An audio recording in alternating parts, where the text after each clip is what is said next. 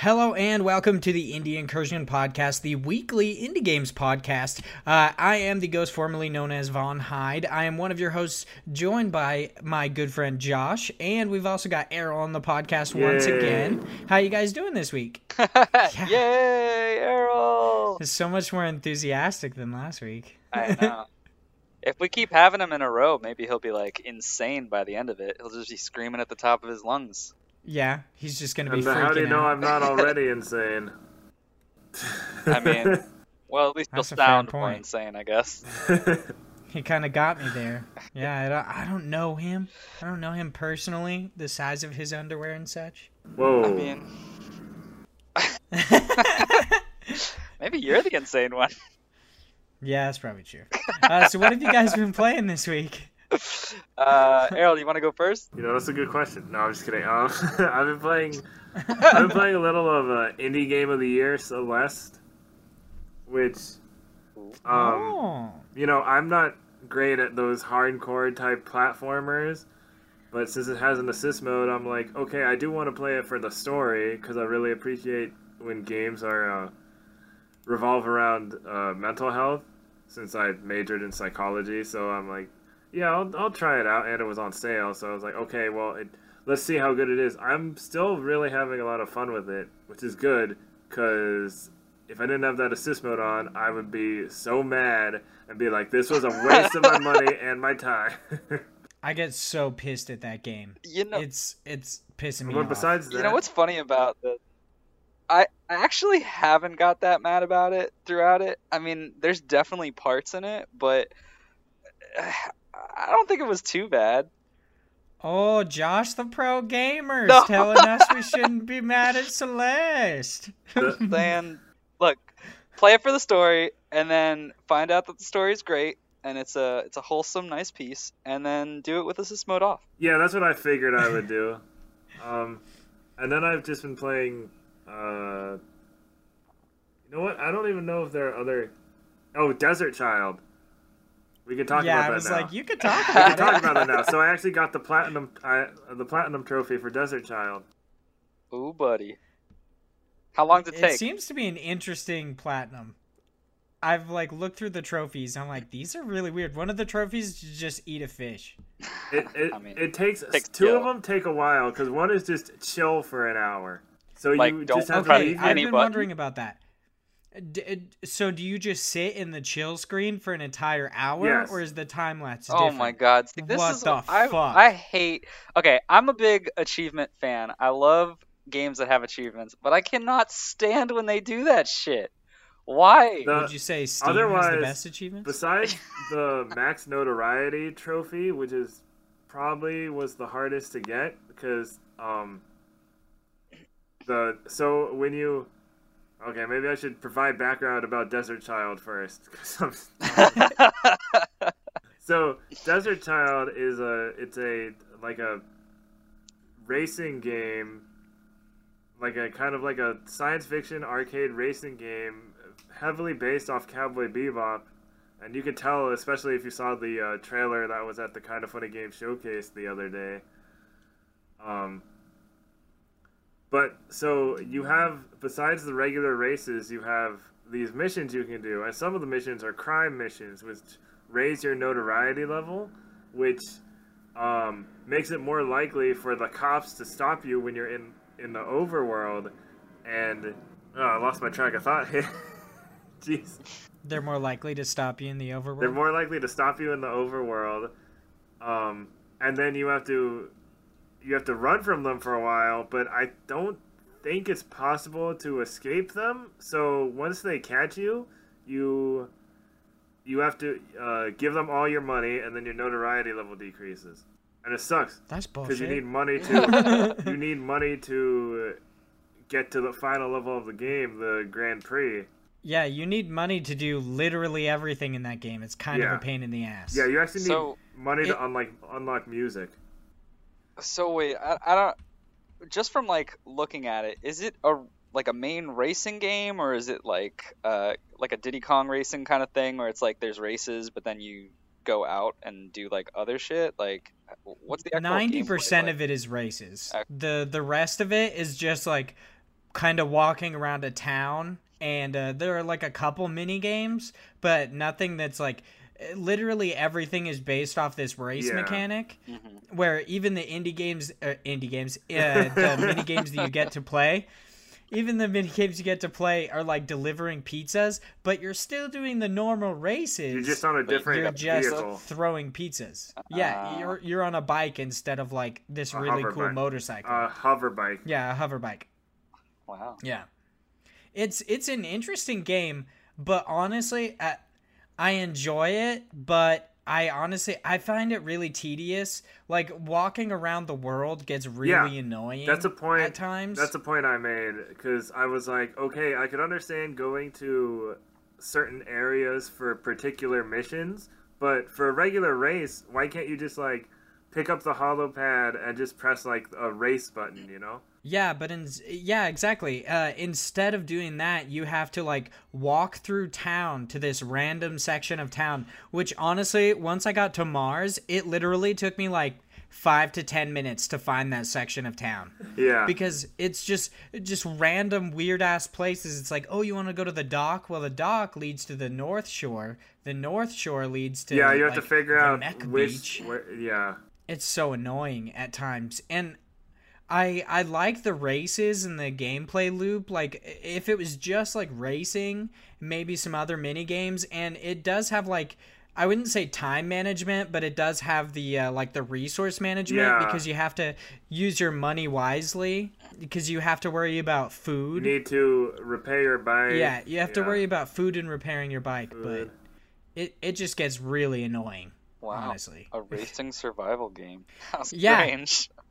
Well, I want to say survival, because you don't... I mean, you have to even eat. if your meters are both at 100%.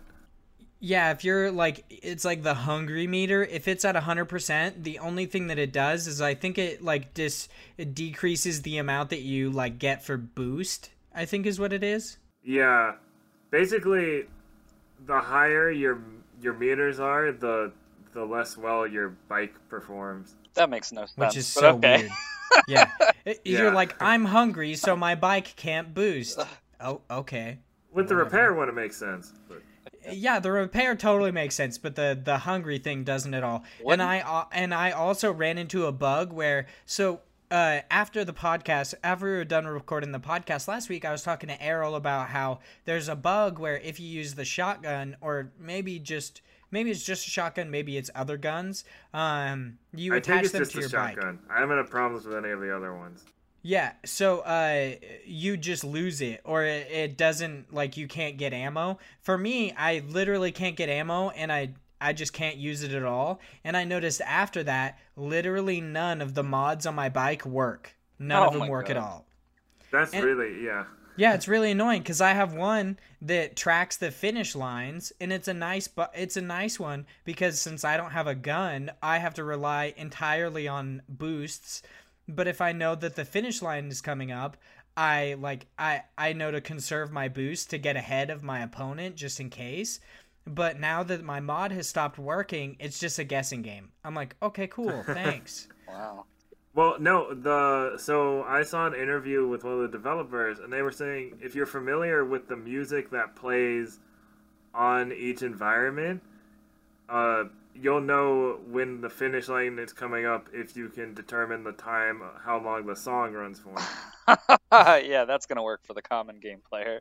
No, I know. That's why there's the mod. Yeah. But I'm just saying, since his mod wasn't working. Like, yeah, that's now that I know that, it is. I mean, it's different, but I still find that like really tedious. That's like really annoying. It's more easy. It's easier with the pizza delivery mission than the other stuff, because it's just that one song and you don't get like a variety. It's like the most repetitive song ever. It's like I deliver pizzas. Pizza. Yeah, fast pizza. It's a weird song. I actually love the music in that game. Yeah, the music is great. You know, they have like a bunch of like lo-fi hip hop. I didn't expect 2 tracks from Mega Ran to be in the game, but that was cool.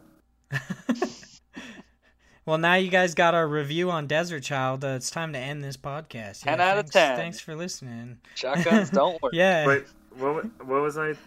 Okay, so Desert Child, Celeste, and well, and a little indie game called Red Dead Redemption 2. Ooh, It's my favorite indie game. heard about that. Favorite indie game of the year. It's definitely better than Celeste. not to the Game Awards.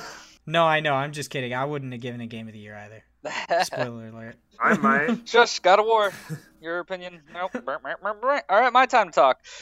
So what have I been playing? I have been playing Celeste as well. I actually just beat it, although I guess I didn't beat it. I don't know, it's very strange because you beat the game and you get this nice ending, and then they're like, here, another level, and you're like, oh, okay. So I haven't gotten that one, which is called... Are those the B-sides? No. Yeah, you have to go back down the mountain, don't you? Well, no, not even that, because now I have to go to the mountain core. Like, I reached the top of the mountain. It gave me, like, this ending where they were like, oh, she's making a pie, and everyone ate the pie, and they were all happy at the end. And then it's like, oh, Spoiler. here's another level. I mean, that part doesn't matter. I didn't even... I'm just kidding. I didn't even... like, if that's the spoiler. But what I thought was cool is there's multiple pie endings depending on how many strawberries you collect. So, get those strawberries.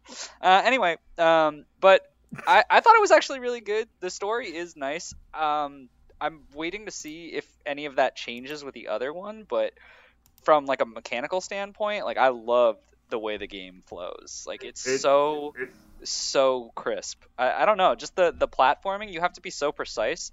I love it because it's very challenging, but I also freaking hate the Joy-Cons to play platformers. I feel like all of the time my thumbs are in the wrong place, even though they're not. Like I don't know. It's very confusing when I'm playing and I have to play it over and over again, but it's so satisfying when you do get it correct. Now, I think it's interesting that these indie platformers are getting more actual stories now. There's there's Saving Mr. Taco, there's probably some other stuff. Yeah, there's that's a probably good one too. some other stuff. No, I love I'm sure there are upcoming platformers that, are trying to have a story now, probably inspired by Celeste or something. Oh yeah, for sure. No, I just thought that was funny. There's probably some other stuff. Some others. That's my favorite I just didn't have any other examples.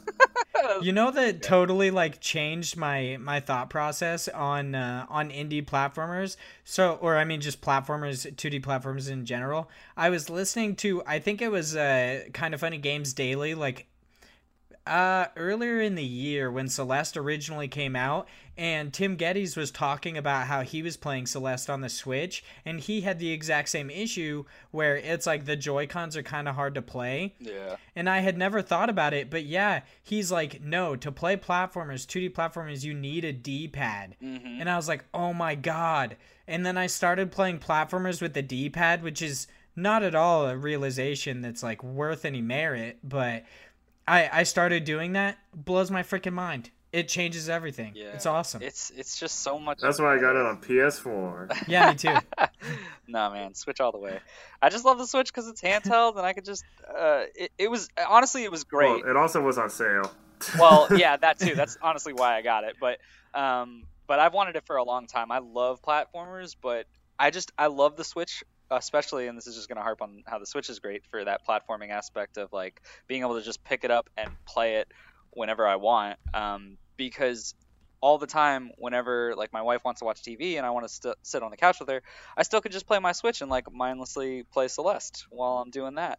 But I don't know if you can mindlessly play Celeste. Well, it's more like I'm mindlessly watching whatever if she you is have assist mode off. Focusing on Celeste. And yeah, that pro gamer comment about me being able to get through the game without assist mode, I still died I think 1,500 times was the end count. They nicely wrap it up and tell you at the end how many times, how long it took you, how many strawberries you got, and how many deaths you had. And I was like, ooh, that's a lot. But I always loved in Super Meat Boy how it did the same thing, but instead it just showed all your deaths on screen. Yeah, the splatter. Oh man, yeah. So good. I can't wait for the next one that's coming out. But I've been playing that and a game that is coming out of early access tomorrow. But by the time the podcast goes out, it'll already be out. Which is Book of Demons. And Book of Demons is actually a lot better than I thought it was going to be. So it's you could tell it's definitely a Diablo clone. And the team that's creating it, called Thing Trunk, they're creating this like project called Return to Games. So the whole point is they're making like 8 different games, and they're like, when you open up Book of Demons, it's like the first one on this shelf of like 8.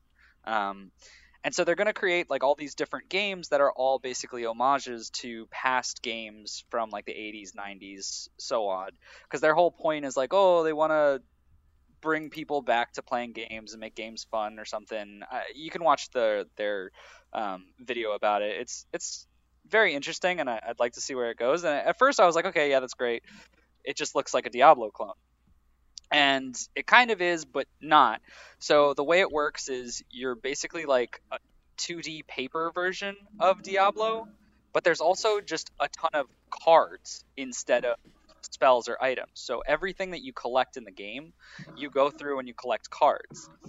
And the way that I thought it was really interesting was they have spells, which you cast a spell on a monster or cast a spell to make you better. They have items, which is like health potions or scrolls and things like that. But then they also have armor, which was used in a way where it would just take a portion of your mana, and it would make it so you can't use that mana if you have the armor equipped. So you had to kind of like play around with like, oh, is this gonna work better for my build? I won't have as much mana to cast if I use this armor, but then it'll make my attacks have fire and stuff like that. And as you keep going, there's a lot of different elements like being frozen, being stunned, but the card aspect to it was really interesting the way they played into it. I just wish they would have done a little bit more, but there were like some little cool things, like if you got basically like stunned or someone like ran into you, you would have your cards laid down like in a slot where you could press the number and it would play a card, and it would like push the card to the side, and you'd have to pick it back up so that you like put it back in the straight form so that you could actually use the card again. So there were little things about it that were very interesting. But for the most part, it is a very Diablo-esque dungeon crawler game, but I really like the dungeon crawler genre. So it was really right up my alley, and it had a lot of little quirks like that kept me going. Yeah, I saw it on Terminals a while ago, and I was like, that looks really interesting. I really like the art style of like the folded paper. Yeah. I think that looks really cool. And it has like the demon on the front that looks like a Balrog, but it's all just paper. Yeah. Oh, I have a cool thing about that. So I didn't realize I got like an email like it's like, hey, do you want the holiday Christmas card that features Book of Demons? I was like, sure, why not? And this was like a while back, and so a couple days ago, I got a card in the mail, and I was like, because Terminals is up in Canada, so I'm like, what the heck? And then I open it, and it's a little pop-up thing of the like Book of Demons thing, and it had a Steam code on it, and I'm like, oh, that's cool, and it had like a holiday card. Damn, why didn't I get that? That's so cool. It was a while ago. Oh, I see. I totally That's forgot super that. Cool though. Yeah, that is really cool. Yeah, I don't know. I had a lot of fun with it. I definitely wish they would have played into it being a little bit more of a card game to change it up. But like, there was a lot of things that they did that were so similar to Diablo that it was almost baffling. There were like subtle things, like if you talk to certain people, they would say things that were like kind of resembling like the old Diablo 1 game, but then you talk to like the sage, which is basically Deckard Cain, and he literally says, the Deckard Cain, like, stay a while and listen, but he basically just has it like listen and stay a while. It's like basically just changes the order of it. I was like, what the hell? I was so like confused by it at first. I thought it was the same thing, and I was like, how did they just steal this? And I was like, oh, they moved the words around. Like, they made significant changes to it. Yeah. Significant improvements to the dialogue. So if our listeners, however few or many they may be, wanted your full thoughts on this, could they possibly find that somewhere? Or? They sure could. My video review will be up on our website, or you can catch it on YouTube on our Parallax Media YouTube account. Ooh, that sounds pretty sweet. Mm-hmm. It's actually a pretty good video review. I could definitely say that. It was pretty good. I watched it. Thank you. I forgot to give you comments, but I watched it. Good enough. Got them here. Oh, that nice. So, what I've been playing this week, I'm just playing a lot more Chasm. I played a decent amount before, but I really started to fall in love with it now. I'm probably like an hour away maybe from finishing it, but I really, really enjoy it. I definitely think it's definitely underrated for me. Not a lot of people talk about it, especially because it's come out in like a year full of amazing indies and just games in general, but I'm really enjoying it. I'm in the temple level, which is it's in the latter half of the game. I basically just have to beat this area, and then I believe one more area, and then I'm done.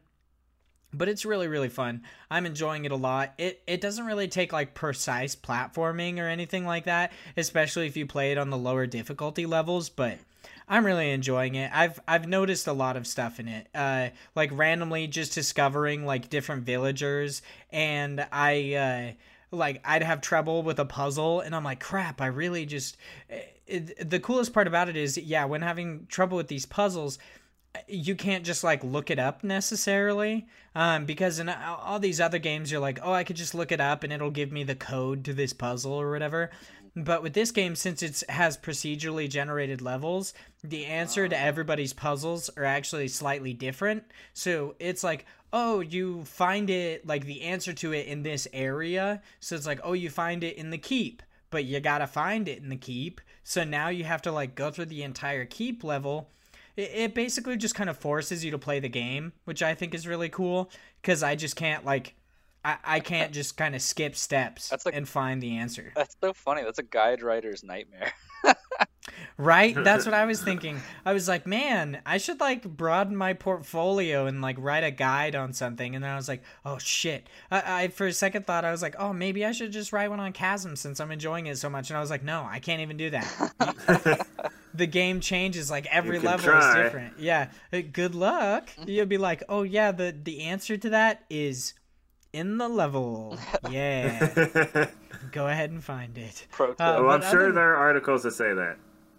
Yeah, there are articles like on it, and they basically say that. They're just like, oh yeah, it's in that level. It's in a library in that level.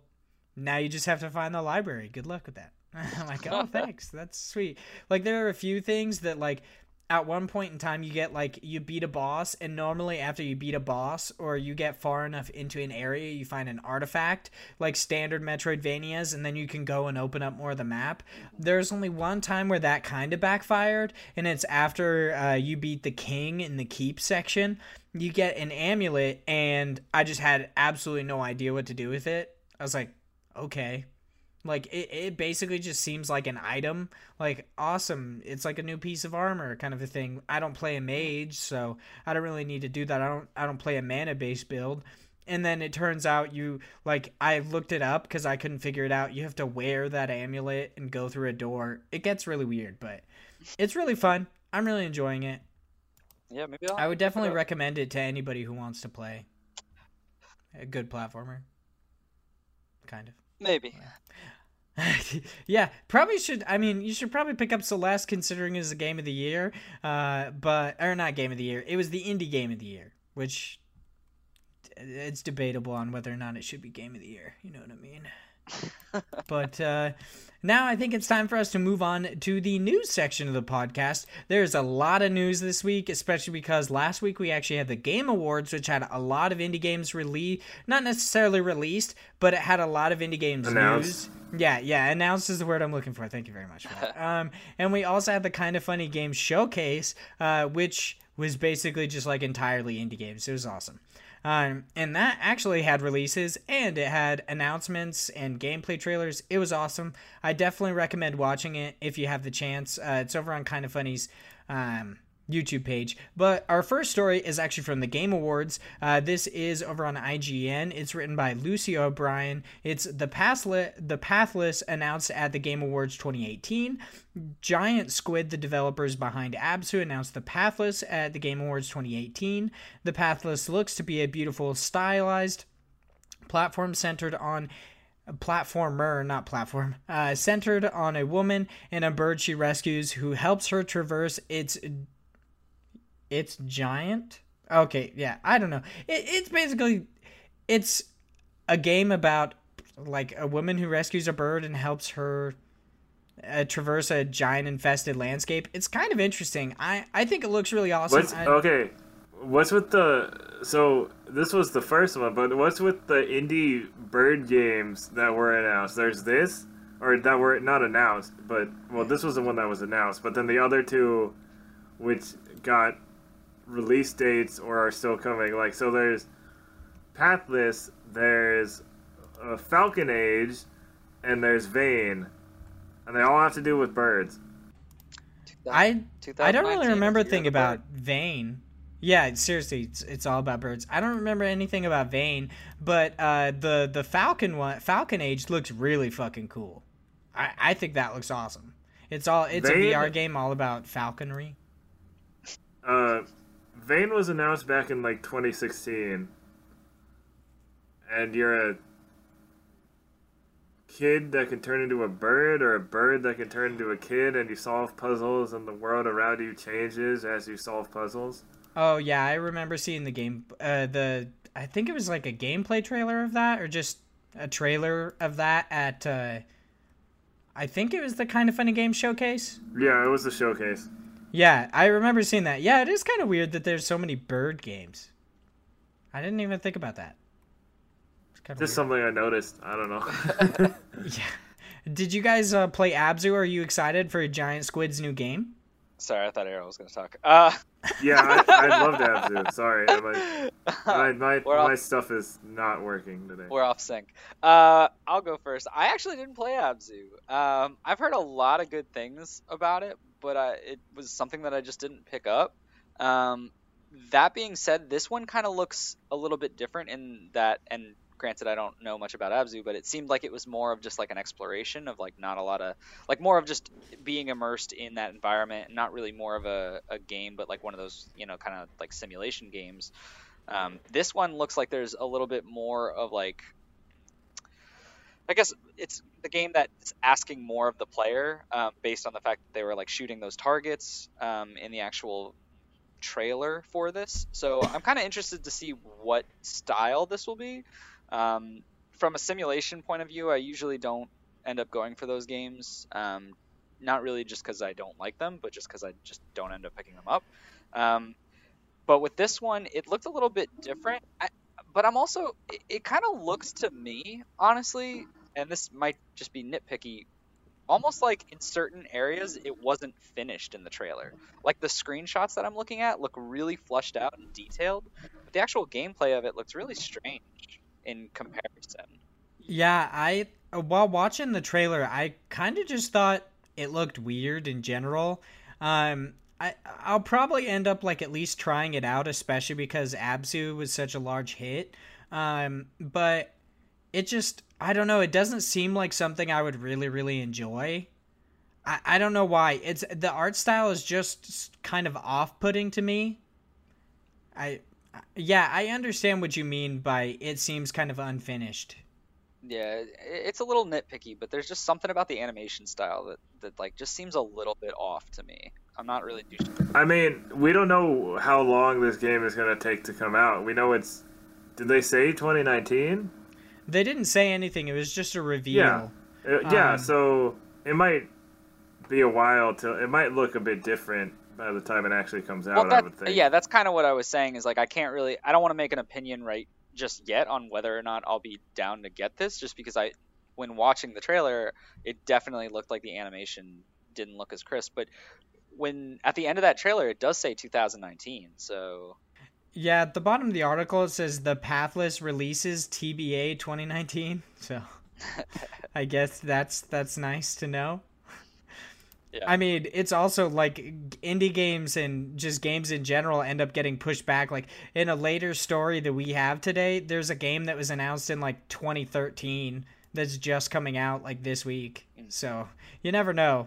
Stuff gets pushed back and such. Yeah, and we also don't know if this is necessarily like a final build. Right. This is just a reveal trailer. Yeah, well, I'm sure it's not, but how much it will change, we don't know.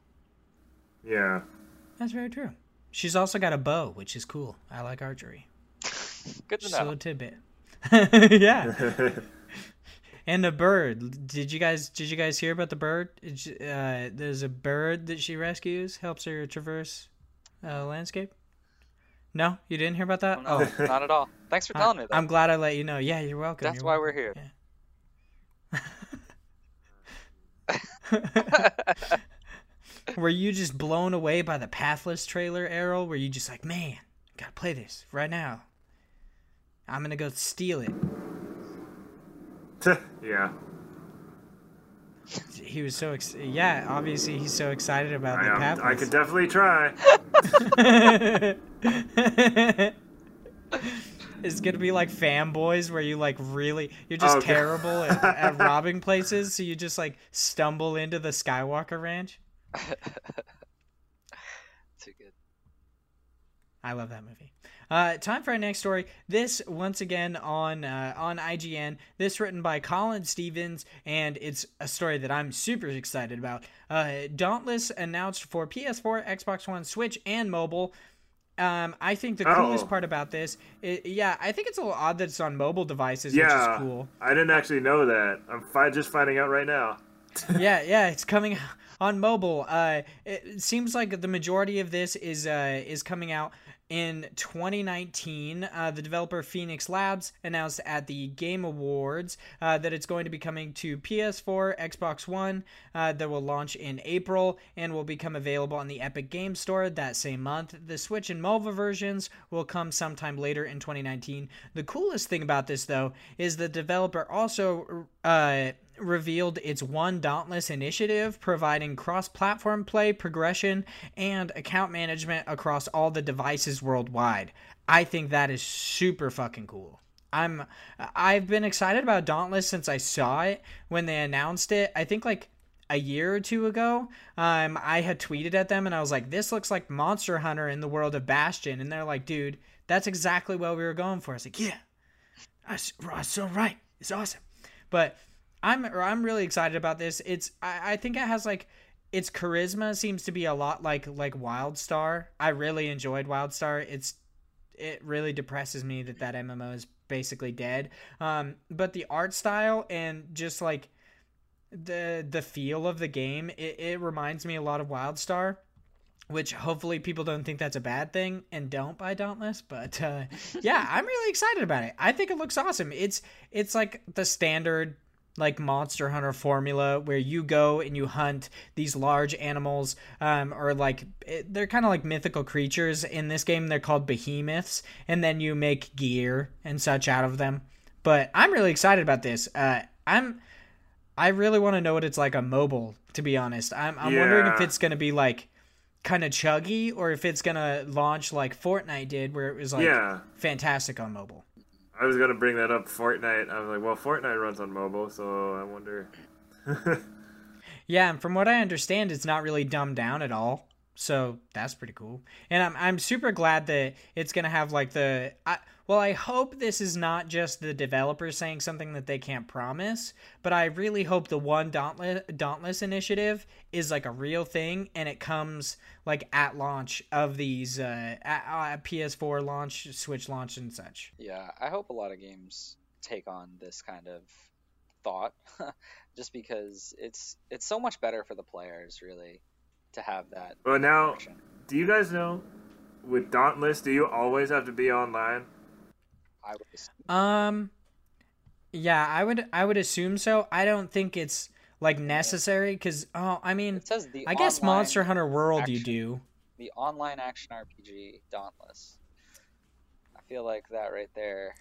Yeah, probably. But I don't know. There might be an offline mode, but I doubt it.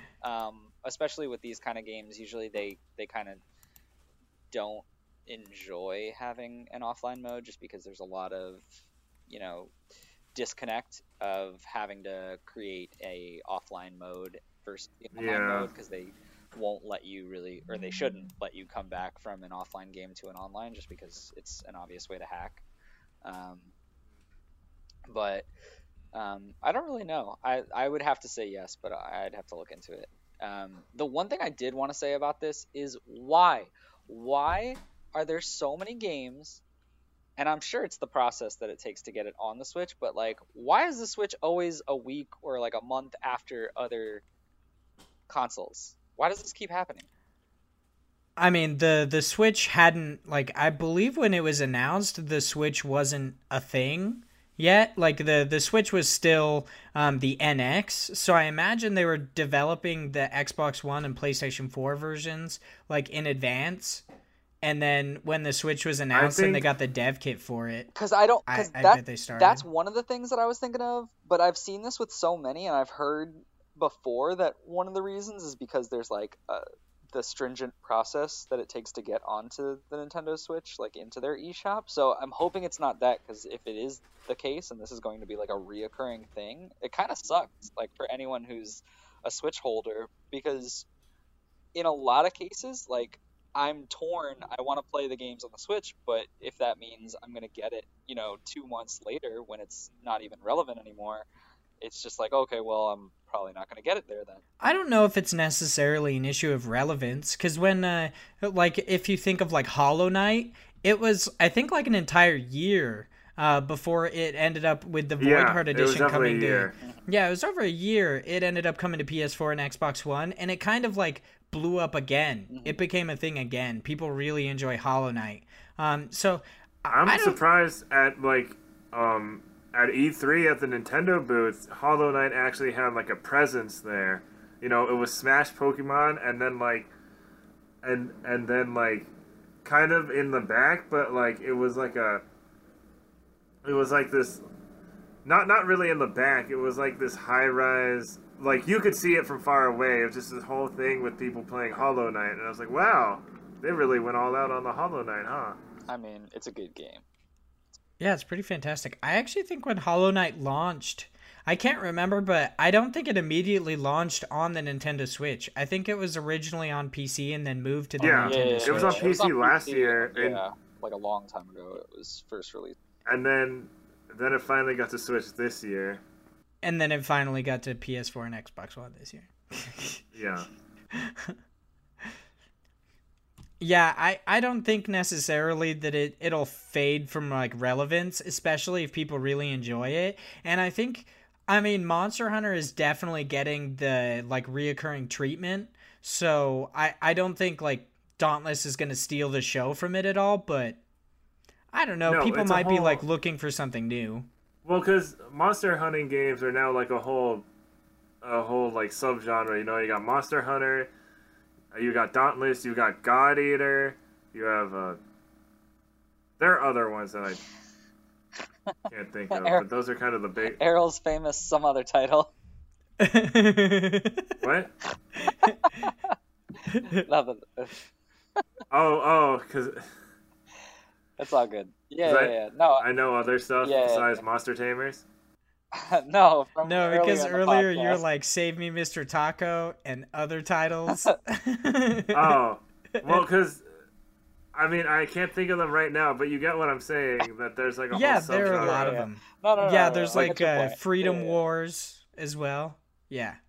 I gotcha. I know what you're talking about. just came out in Japan, yeah. So that's why I thought about that. I'm like, I wonder if this is just going to be a whole thing, and then we're going to just get a bunch of these indie Monster Hunter things, and then one of the indie ones is going to become really big, like Dauntless or maybe something else.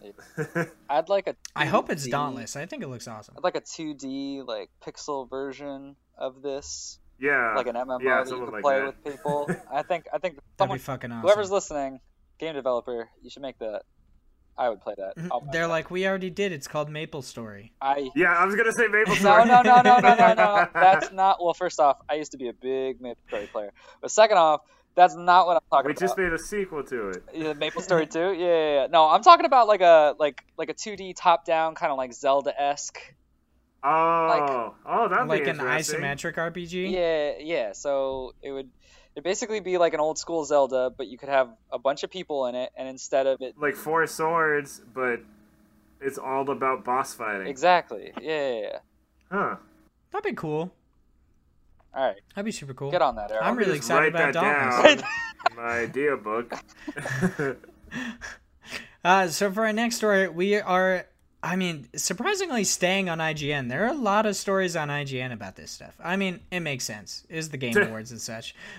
It's kind of their jobs. Hades announced by Supergiant Games. So if you guys don't know Supergiant, they developed Bastion, Pyre, Transistor, all really good games. And at the Game Awards, they actually announced Hades. It's their next game, and it is now available in early access on the Epic Game Store. The roguelike dungeon crawler was announced at the Game Awards, and as for right now, is only on PC for $20 US. The official Hades website says to expect regular updates with new features, events, characters, places, powers, and more. It seems like it's unending at the moment. Supergiant said that they want to save an end point for when the game actually has, like, when it's finally finished. But I think Hades looks awesome. I love Supergiant just in general. Bastion's one of my favorite games. I actually just picked up a physical copy of Bastion by Limited Run Games. It's freaking awesome. Comes with a little booklet inside. I'm really excited about it, guys. Another physical thing that Vaughn bought. How surprising. Okay, I mean, I need to say something controversial. Oh my goodness. I'm about to punch you through the computer. I've never played any Supergiant games. Wow. Okay, that's not controversial. I thought you were going to say that you don't like Bastion. I was like, dude. Oh, no, I've never played it. How can I not like it? He still might. You never know. He could play it and hate it. That's a good point. Hey, $30, it can be yours physically on the PlayStation or Vita. Or for much cheaper, you could have it digitally and be able to play it right now. Shut your mouth. Shut your mouth. But no, looking at this, first off, I'm a Supergiant fan as well. I love Bastion. I love Transistor. I don't think I'm going to go for the early access. I'm just going to wait until they actually flesh it out more, just because I don't really want to just play it and then have to go back to it. Even though I'm sure it's a great game, I'm getting to the point where I'm getting a little tired of early access games just because I've played so many of them, and it's always the same thing of, you'll find games, which I'm sure Hades is, where it's very fleshed out, but then by the time it's out of early access, it's like a totally different game. Like when I played Dead Cells, playing it for the first time, I played it when it was right out of the gates early access. So different from what it is now. Like just totally different. Like from not really the mechanics of it, but the actual like the items that you get, the different like play styles to it. So it's just very strange that I'd rather wait for it. But that being said, it does look really good. Yeah, I agree with that. I just want it to be on Switch. Yeah, right. I did want to ask your guys' opinion on something that I've kind of like had an issue with. Basically, ever since early access became a thing, how do you guys feel about DLC for early access games? Like paying, like this game is not even out yet, but I have to pay for additional content in a game that is not finished. How do you guys feel about that? I feel like, man, I'm having deja vu. Did we talk about this one time off stream? We might have. I feel like I've had an issue with this ever since Ark Survival Evolved came out. It really pissed me off. Yeah, I don't understand that concept. If you're in early access, it's not DLC. You're putting more content into the game so that it's finished. Like that's the whole point. Is like, I don't know. It's not early. I don't know. It just, from like the conceptual side of things, it's early access because you're trying to make your game better and you're trying to build it up before you release it. If you're releasing something but not really releasing it and saying you have to now pay additional money for it to get different content, then it's not an early access because you're basically just releasing a second portion of that game. Yeah, I really hate it. I hate DLC and early access games. It pissed me off so much. I've had people be like, oh, no, well, like, they need to charge more and such. And I'm like, I mean, they really don't. I don't understand. I mean, well, I'll agree that, like, in some cases, the studio might need more money because, they're running low. But if that's the case, they're doing marketing wrong. They should have released their game to the public, made a big deal about it, and then been like, all right, now let's put this DLC out. Or they should go about it other ways rather than forcing them to just pay for that DLC, but do some kind of crowdfunding thing, or I don't know, something different. It seems really scummy to ask for more money even though your game's not out yet. I don't understand with early access, why don't they just do like demos? I don't understand, like, is it just because since demos would be free and they don't make money, then, or I don't know. I definitely understand early access because from what I've heard, demos, like cutting out a slice of your game is more annoying than you'd expect it to be. Like just taking one piece of a game and putting it aside is kind of hard for developers, especially indie devs. Sometimes like these guys are like killing themselves for the game. Sometimes they don't even have like time to answer interview questions and such. So I definitely understand from like time constraints. And also, I think the best thing about early access is it's like, it's basically being part of like the beta test. Like you're showing them how to make the game better. So like, oh, this thing's broken. They can fix it because they are developing it versus them releasing it to the public and then having like a massive day one patch because somebody found out that you can duplicate lockpicks and it makes it to where your game is unplayable, kind of a thing. Like, don't get me wrong, I'm not going against early access at all with my comments there. I think early access can be done really well, and there are examples of it out there. I think Slay the Spire is a great one. They set out to create a number of characters in this card game. They're doing it right now, and they're getting to that point where it is done. And every week they're pushing out content. They're changing the game based on the community. They're listening to the feedback and building upon that. They're getting community artwork and building that into the game. They're creating something that is early access for those players who want to build up a community and watch the game mold into something until it's finally released. Then you have other games like 7 Days to Die, which has been in early access for ever, and rarely anything happens with it. So gets a physical release for some reason. Yeah, that. Like, how can you physically early release something? Like, what happens for those people? Well, remember, Fortnite was an early. Is Fortnite still in early? It's still early Fortnite's, access. Yeah, it's still in early access. Which I don't understand how you can get away with that. Think you're not. I think technically not Fortnite as a whole is in early access. It's just the Battle Royale is in early access. But that's like 90% of that game. Whenever people bring up Fortnite and they want to talk about the Battle Royale, no one's playing the single player game.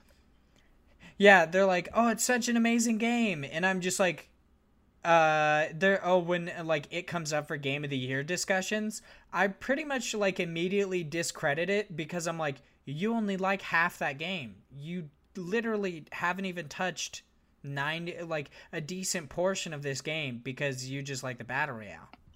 I don't know.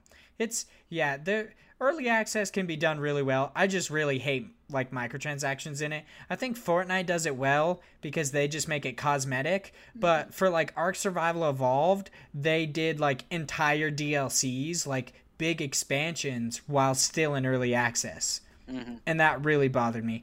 But I mean, also 7 Days to Die, I mean, it was published by like Telltale's arm of publishing. So, I mean, they weren't really doing that well altogether. So maybe they were just like, whatever, dude, we'll just fucking publish some random shit. Well, whatever. Speaking of awesome free DLC, though.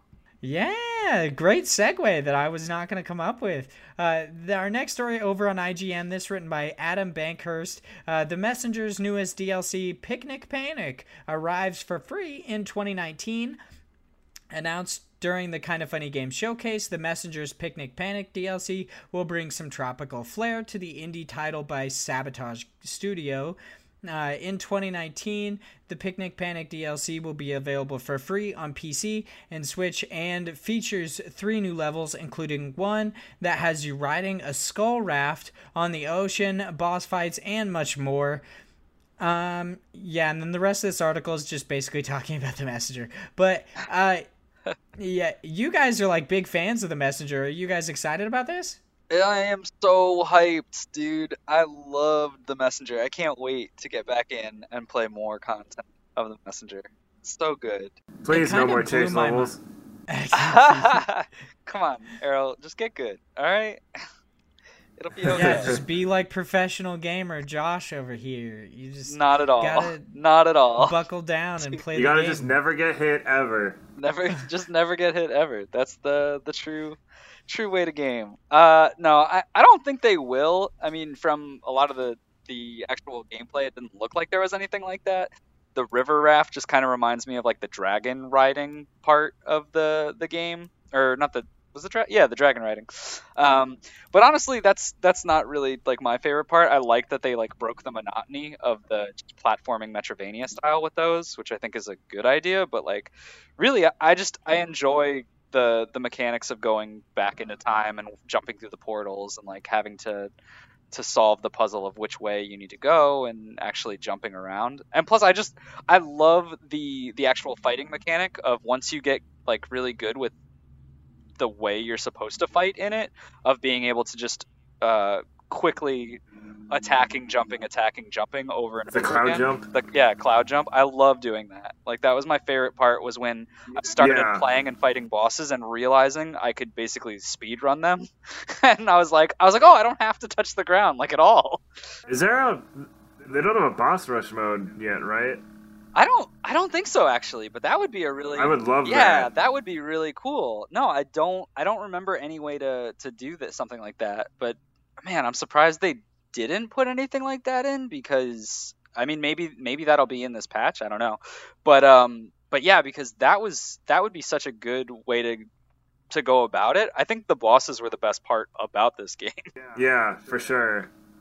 But This DLC is definitely gonna get me into the Messenger. I have to dude, play it you now. gotta play It it. looks so good. You gotta. It's such a good game. Like I definitely think. It's one of my favorite indies of the year, for sure. Yeah, I think after just beating Celeste, I still say it's my game of the year from an indie perspective. If I'm being honest though, I really hate tropical stuff. I hate the tropical aesthetic. It really bothers me. What is wrong with you? I'm Well, hey, sorry here's the thing. again to have this weird It's free, nitpicky shit. and you don't have to play it. Yeah, so just don't. No, I'm not saying anything like I'm not saying that I don't like the Messenger, and I'm not saying that I don't like its tropical stuff. I'm just saying in the past, tropical stuff has looked real dumb. It's just been real stupid. And then they always have like Beach Boys-esque music playing. You know what I mean? It's like, I don't know. It really bothers me. You heard it here, folks. Vaughn hates the Beach Boys. I love the Beach Boys. I'm just saying, it really bothers me. Speaking of that, have you guys seen, this is a little off topic, it's like the Beach Boys, but they're tone deaf? What? It's a video on YouTube, and it's hilarious. All right, I'm gonna have to No, watch. I Go look haven't it up. seen that. I'm gonna have to check that out. Yeah, the Messenger's new DLC looks really good. I'm very excited about it. It kind of blew me away to see it at the Kind of Funny Games showcase. They had like teased like more than 60 games and like really big announcements as well.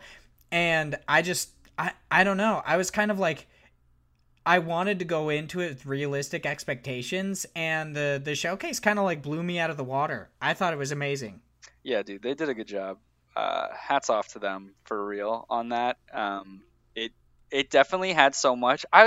God, watching it though, every time I'm so like, I hate Twitch chat. Like I have this love and hate relationship with them. Sometimes watching things and like seeing the Twitch chat, it like so funny. There's some really freaking creative and funny people that are so quick and come in with the chat that are so good.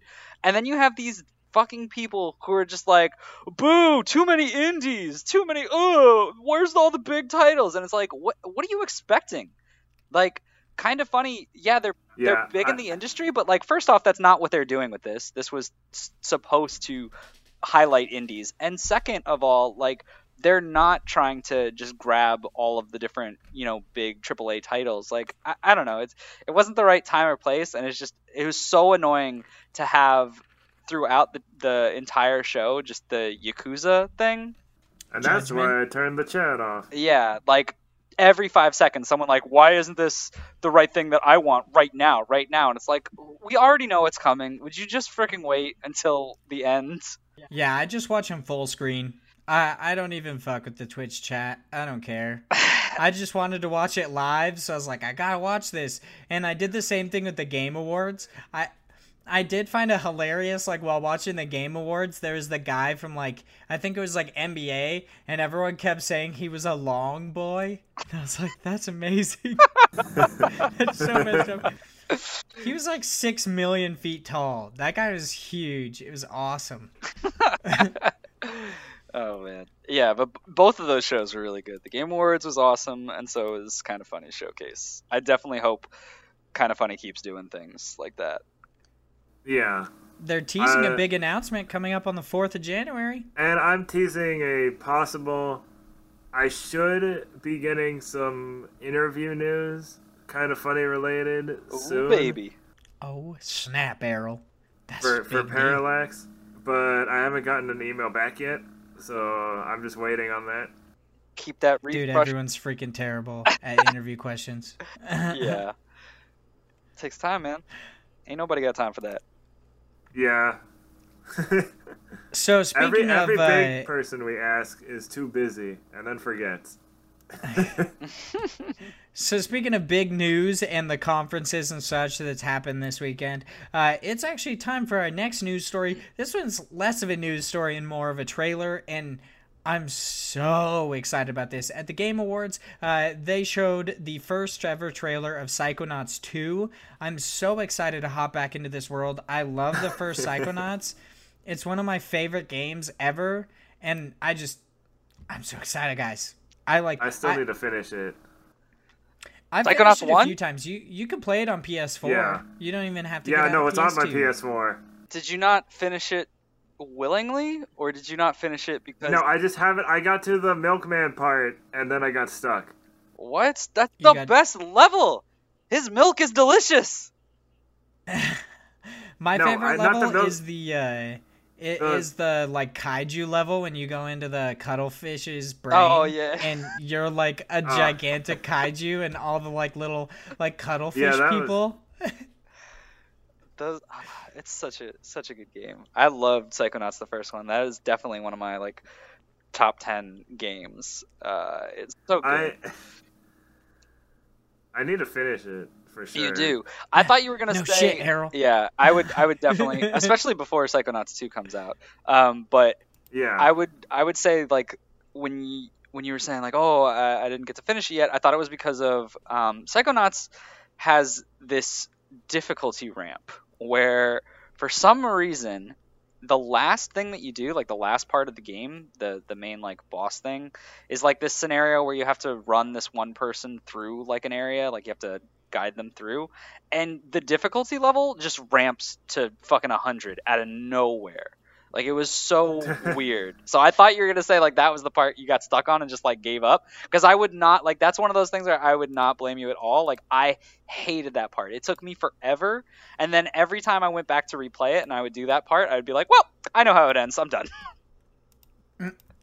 It seems like in this, at least from what we saw in the gameplay trailer, you're gonna get to see a lot more about Rasputin's like family. So I'm really excited about that, because all you got in the first game really was like your dad was like constantly looming over you, and he looked down on like psychics, and like it was kind of like a big fear of Raz's. And then now you're seeing that not only is he a psychonaut, but he also, like, I'm assuming confronts his parents, and you get to see a lot more about his family. I'm so stoked. I love that game so much. A funny story. So I met Tim Schafer one time, and I was like, hey, and I took a picture with him. I was like, I love Psychonauts. I haven't been able to finish it yet, but it's great. He's like, yeah, I might want to finish it before 2 comes out. I'm like, yeah. That's funny. Damn, man. I'm so glad they brought back the old crazy guy. He's one of my favorite characters in this. I use the bacon to pull him out, like to summon him, and he just pops out your ear. He's like, is that hickory bacon? like that Raz is voiced by Invader Zim. Yeah. Yeah, he's always been. Yeah, I think that's really cool. I'm assuming they brought back the original voice actors for a lot of the characters. Oh, that's good. I mean, I'm assuming so. From the trailer, it sounds like it. I like a lot of stuff about voice acting, and well, there's stuff I want to talk about for our next story about that. But I just think Western voice acting sometimes gets a bad rap because of some mid-2000s English dubs that weren't so great. 4Kids English dubs, you mean? What? I said 4Kids English dubs. Oh, not necessarily. 4Kids weren't the only one who did, like, who weren't that, like, because if you listen to, like, early dubs before that, where people didn't know how to, you know, that you had to kind of do it a little, voice act a little differently to match mouth movements and not sound weird. Yeah, if you go earlier than that, there's some pretty bad stuff. Pretty bad quality stuff. There's a lot of bad voice acting in the world. But I wouldn't say 4Kids is bad voice acting. It just depends. A lot of the time. I want to say the voice actors themselves are bad, but yeah, I feel like it was like the. I mean, this is totally off topic, but I feel like it was just kind of like the constraints of what these animes could do, like in the West versus in like Japan. Because like I remember Yu-Gi-Oh! Like at one point in time, if I remember correctly, like in Japan there was like the character has a gun, and in the U.S. he's holding like a card. No, and he just throws it or something. No, are you talking about for Yu-Gi-Oh? Yeah. Yeah, or no, like he does like a finger gun. Yeah, right? they just have finger guns up. Invisible guns. They just erased the gun. Yeah, I forgot his fucking finger guns. It's so stupid. Our American children have to be sheltered from this. So it's time to move on to our next story. This over on Twinfinite. It's apparently Y2K. That's what I'm being told. It looks like Yick. But Y2K, a postmodern RPG, finally has a release date coming to Switch in January 2019. I believe this was actually announced at the Kind of Funny Games Showcase as well. This is being developed by... Okay. Are you sure it's Y2K? Because the studio is ACK, and Yick just goes so well with that. I'm just saying. It just makes sense. But I think it's pretty awesome to get a release date from this. I didn't know anything about this game, so I'm kind of just gonna let you like talk a little bit about it because yeah, I mean the biggest news for this is they announced that it would be coming to PS4, PC, and Switch on January 17th, 2019, and there's a pretty decent trailer for it, but other than that, I don't know anything about this game, so I'm gonna let you get into what you want. So it's set in 1999. Obviously. I didn't know that was obvious. It's an RPG. It's a turn-based RPG with mini-game-based combat, so kind of like if you've played Paper Mario, it's kind of similar to that. So I saw it at PSX last year, and at first I was like, I saw the art style, and I was like, I don't know about that. And then I came back to that booth later, and I was watching a friend play it, and I was like, oh my god, this looks really good, actually. It does look pretty wonky, though. Like, at first glance, you're like, why is it so strange looking? Yeah, it's off-putting, but it's supposed to be like that, because it's supposed to be all surreal and stuff, right? Yeah, exactly. So, it definitely looks like it's going to be something that you get attached to it, like, after a while.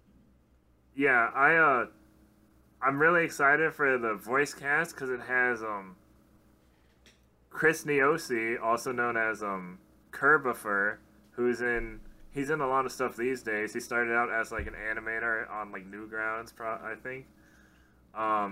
And Clifford Chapin, who I believe voices Bakugo in My Hero Academia in the dub. Oh snap! I love me some Explodey boy. He's pretty cool. So that's pretty cool. And it just looks like a really fun game. And we don't get since we're not getting any good Paper Mario games anytime soon. We don't get a lot of fun games these days. Don't even talk to me about the lack of Paper Mario games. I'm so sad that they just destroyed the entire series. You didn't like Color whatever? Color Splash? Yeah. Color Stain? Fucking shit stain. Paper Mario. Yeah, it was great, let me tell you. I mean, that's why they're remaking the Mario and Luigi games, right? No, you know what? Stop with those stupid games. I want Paper Mario, not the damn Mario and Luigi. I've never played Paper Mario. What? Oh, so good, dude. Have you guys played Super Mario RPG? Yes, it's the best. It's the I think best. Mario's It's so good. It is, so. That is another one of my top 10 games. I have played, I normally do not go back and replay games. It's one of my pet peeves is I generally just don't care to do it. I've replayed that game so many times. It's so good. So good. I hope it comes to Switch at some point. It better. I want that and a Paper Mario collection of only the first two. None of the what's other weird? games. I like, and this might be weird, but I'm not sure because some people are like, "No, you're right about that." I like Paper Mario 64 better than Thousand Year Door. Josh is about to gat you. I mean, no, it's not. I'm not that torn on it. I think 2 was better for the flushed out pieces that they did, more incorporating the background and the audience and things. I think that I don't know, how do I explain this? I think that 1 was more of a shock and was better to come out as oh man, this is such an interesting game, such a new turn, whereas 2 was just flushing out a lot of the ideas, so I can understand why. Yeah. 1 would be better for you, but you're also wrong, so it's okay. The problem is Thousand Year Door, it felt so long to me, it didn't hold my interest for some reason. Yeah, I can see that. There's certain levels in Thousand Year Door that I didn't care for as much. I think 1 overall was probably a better story to it. But granted, it flushed out so many quality of life things that I thought really made the I still think it's great. I just like the first one better. Yeah, no, I get you. But and I probably like Super Mario RPG the best out of all those. Yeah, it's definitely the best. But anyway, about actual Y2K. Y2K. Yeah, about the actual game we were talking about before. This looks so cool. I saw it a few months back because you said something. I forget what happened, but it was when we were oh, they might release it or something a few months back because the Twitter. Yeah, the Twitter account of being talking about I wonder when they're I don't know when we're gonna announce our release date yet, but I'll give you this many days and blah blah blah. Yeah. And then they were just counting down, and then they ended up at the showcase. Yeah, it was very cryptic, and then just came here. So I don't know, but it definitely looks really cool. I'm a little sad that it comes out so close to Kingdom Hearts 3 because I know that that's gonna grab my attention instead quickly after. But I do still think that I'll pick it up and try it out for a bit just to see what it's like because it's got such a strange art style. It's got such a combat style that appeals to me anyway, that I can't see myself not liking this game, but it just feels like a bad time. But I feel like that's with almost every game now. I feel like there is no good time to come out with a game. Yeah. And I really like just how it's set in the late 90s. Yeah, I like the concept of it. I wonder how much they're going to really play into that. So, I don't know. I'm just very intrigued with it. If I'm being completely honest, when you said it's obviously in the late 90s, totally didn't get it. And then I was like, oh, it's Y2K. I'm such a dumbass. Remember when we all died because all the computers went haywire? Dude, so many planes crashed from the sky. It was crazy. This podcast is definitely not being recorded over the internet. Say goodbye to your credit card rewards. Greedy corporate mega stores, led by Walmart and Target, are pushing for a law in Congress to take away your hard-earned cash back and travel points to line their pockets. The Durbin-Marshall credit card bill would enact harmful credit card routing mandates that would end credit card rewards as we know it. If you love your credit card rewards, tell your lawmakers, hands off my rewards. Tell them to oppose the Durbin-Marshall credit card bill. Not at all. Nope. So for our next story, we are over on Twinfinite. This is Donut County, the game about putting Things in a Hole is coming Hell to Switch yeah. and Xbox One. Eh, Ben Esposito, I'm going to say, the mastermind behind the indie darling Donut County, has announced that the puzzle game will be coming to Nintendo Switch and Xbox One later this month. I have not played Donut County, but I think it's a really interesting concept that you're like a hole that swallows up stuff, and you basically, like, it's a puzzle game. Like, you swallow certain things, and then you move over to other things to eventually just swallow everything, I guess. What I a mean, whore. am I getting that right, or is that an oversimplification? I guess so. Yeah, that's pretty, Apparently that's an pretty much, that's oversimplification. pretty much what it is. this is the reason I haven't played it yet. It's like Because it's about putting things in holes. No, because it wasn't. I was like, oh, I should wait until it comes to Switch. oh yeah. I definitely There you go, later this month. Yeah, I definitely think that I might. Well, it's kind of stupid that I said definitely might. But it looks interesting. I think the price tag is what's gonna determine if I want to get this or not. I like it because Well- it reminds me kind of Katamari Damacy. But if I'm really like, Oh, if yeah. I really have that itch, I'll just get the Katamari Damacy remastered thing. Reroll. Yeah, rerolled, which I was watching today. God, I might get it. It looks so good, but but I don't know. Maybe it is like worth my time just because I do like these type of puzzle games, and it is such a strange concept of like you're a hole and you just keep getting bigger. I mean, we'll see. You'll see on December 18th, because that's when Donut County comes to the Nintendo Switch and Xbox One. Yeah, I can't wait. It's probably going to be like $20, I'm assuming. $20 is a lot. Like for the a standard It's- price for indie games. For Donut County, I don't know, because wasn't it? It was mobile, right? Isn't it like cheap on mobile? it was like $10, isn't it? Was it really? I remember it being like $10 to $15. Yeah. I don't What know. the- I didn't buy it. Mr. Google, Donut Like, County. we can look this up. We have technology. It is $12.99 on Steam. Yeah, it was on sale for $10 when it first came out. Okay, that means when it comes That's to Switch, so much closer to me than you. when it comes to Switch, they'll probably do like one of those like 10% off because it just Pre-order came out. bonus? Yeah, like those kind of things. So it'll probably be like the $10. I think $10 sounds about right. Nice. I'm excited to play Donut County, but I'm more excited to get through a bunch more news stories real quickly. So what we're doing now is we're going to basically, at the beginning of the week, gather all the news stories. We basically kind of siphon them into the ones that we think we can have a real conversation about, but we still want to make sure that you, our audience, get to hear about all the other big news stories that came out about indie games during the week, and there's a lot of them. There's Called- so many. We call it News Cram. News cram. I was really trying to avoid saying the name. News We should, cram. we should just go. We'd say News Cram and Cram. Cram. So for our stories for News Cram, we've got quite a few. Some of them I'm really excited about. That's why it's a cram. Yeah. Yep, that's exactly why. So we got Stardew Valley multiplayer update coming to Switch later this week. Ancestor, the Humankind Odyssey gameplay revealed. That was actually at the Game Awards. Celeste and Windjammers are getting a physical release. I'm so excited about that. Celeste, January 1st. Can't believe you guys didn't want to talk Not gonna about get that. Windjammers. I don't give a shit about Windjammers. That can fuck off. I'm just gonna buy Celeste for the second time. Dude, this on is what I was. PS4. This is what I was talking about before we started the actual recording.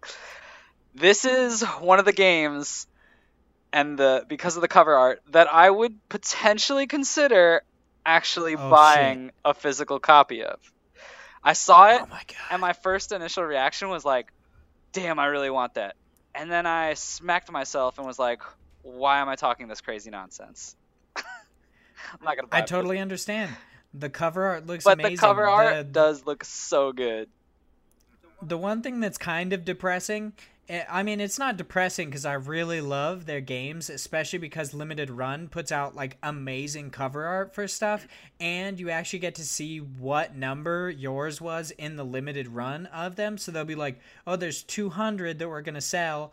Mine was number 17. So that's really cool. The only thing that I don't like about it being released through limited run as opposed to like Sodesco, Nicholas, Merge, stuff like that, is that it is self-explanatory. It's a limited run. So once the copies are sold, they're done. Or they might re-release them later on, which they've done. But for the most part, yeah, you're pretty much out of luck. But so I'm really hoping I get to pick up a copy of Celeste because I think that cover art looks awesome. I don't see it anywhere in this article. Did they say something about how many they actually run of it, or is it like a standard? I don't know much about limited run, to be honest, other than they make physical things. I think it varies depending on the game. Like the last one I looked at was like 2 years ago. The last one I looked at the specific quantities for it was 2 years ago, and it was Flint Hook, and I think they had like 500 copies. Yeah, I almost got that one actually. Yeah, I'm really I asked for it for Christmas, if I'm being honest. I was like, I really want the physical copy of Flint Hook. It's so awesome. I feel like because the only reason I'm saying is if it's only 500, man, this is gonna go quick. Like for Celeste, like I can't imagine this not being sold out. And it's gone. Yeah, like I can't imagine this not being gone the minute they put it up. I imagine it just it depends on the popularity of the title initially, because normally the way limited run does it is it's later than the like in the initial like digital release. Right. So yeah, like with Flint Hook, I imagine like the 500 copies was just like that's probably a low amount because there wasn't a huge like uproar about Flint Hook. It's a really good game. No. But it just unfortunately there wasn't. I never played it. I always see it and I'm like, I should try that, but then I just never get it. I bought it twice. Yeah, the pixel art in it is so amazing, and the intro and the music is just spot on. I really love it. But for more indie games news that we're gonna put in this cram down your throats. Yeah. So many crams. We've got Shirtless Arachnid Man DLC coming to Guacamelee 2. You guys can actually get that right now. Quarantine Circular is out now on the Nintendo Switch. Ashen is available now along with Journey coming to PC I think later on this month. Ashen is available through PC and Xbox One. Atlas, Ark Survival Evolved Dead announces new game. Atlas is an MMO, like a pirate MMO, similar to Ark Survival Evolved. It seems really interesting. I'm excited about it. No Man's Sky dev. I'm still a little concerned about that because, like, why is Xbox doing this to themselves? They have a pirate, like, open world game. Why are they trying to compete with themselves? It makes no sense. Because Sea of Thieves just came and went. I mean, I guess we'll just try it again. Sea of Thieves 2.0. Here we go, baby. I mean, you can't necessarily say that they should, like, exclude it from their platform just because their first-party title is its, like, direct competitor. I imagine they'll still allow, like, Skull and Bones to come to their console as well. That's what I was going to mention. But it just feels strangely timed. Yeah, I feel like they're kind of two, like, different games entirely because Atlas seems to be much more about, like, mysticism, like it's about like magic, and then there's Sea of Thieves, which I feel is a little bit more grounded but also kind of whimsical. So I don't think that they'll necessarily be like really competitive. What I like about it is that it's fantasy and pirate stuff, and when I was this is story time, but when I was a wee lad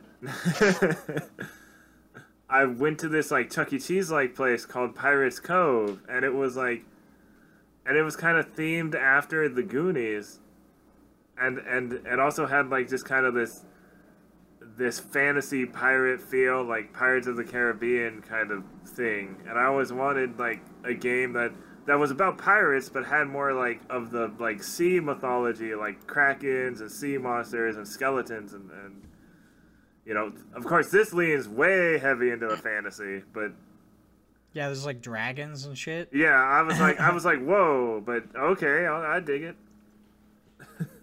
Yeah, I think it looks I'd really at least cool. try it. I'm very excited. I'll wait for it to come to PS4 like Ark did though as well. I'm not like chomping at the bit to play it enough to where I'll actually play it on Xbox One or PC. But for more news stories, we've got No Man's Sky dev announces new game, The Last Campfire. This is actually like it's a short, so it's only made by like I think a small team within No Man's Sky's small team. It's a really odd concept. The Stanley Parable Ultra Deluxe coming to consoles and PC in 2019. I'm super excited about that because I've never played the Stanley Parable.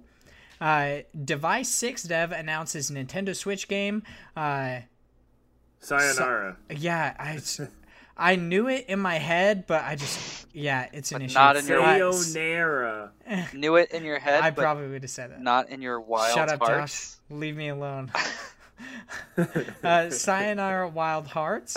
Journey to the Savage Planet was announced at the Game Awards. Journey to the Savage Planet was just like a quick trailer, but it seems interesting. Yeah, I didn't even remember that. That's how much I didn't care about that one.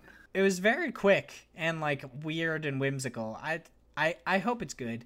Below finally gets a release date. It actually came out or is coming out this week. By the time this comes out or this posts, I think it'll be out so you guys can play it. But that was actually announced, I believe, back in 2013, that's what I mean. Like talking about a game that like games get pushed or just nobody talks about them apparently for like 5 years. Yeah. So yeah.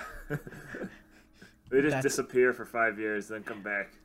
Yeah, I love that this news came up this week and everybody was like, where the fuck did that game even go?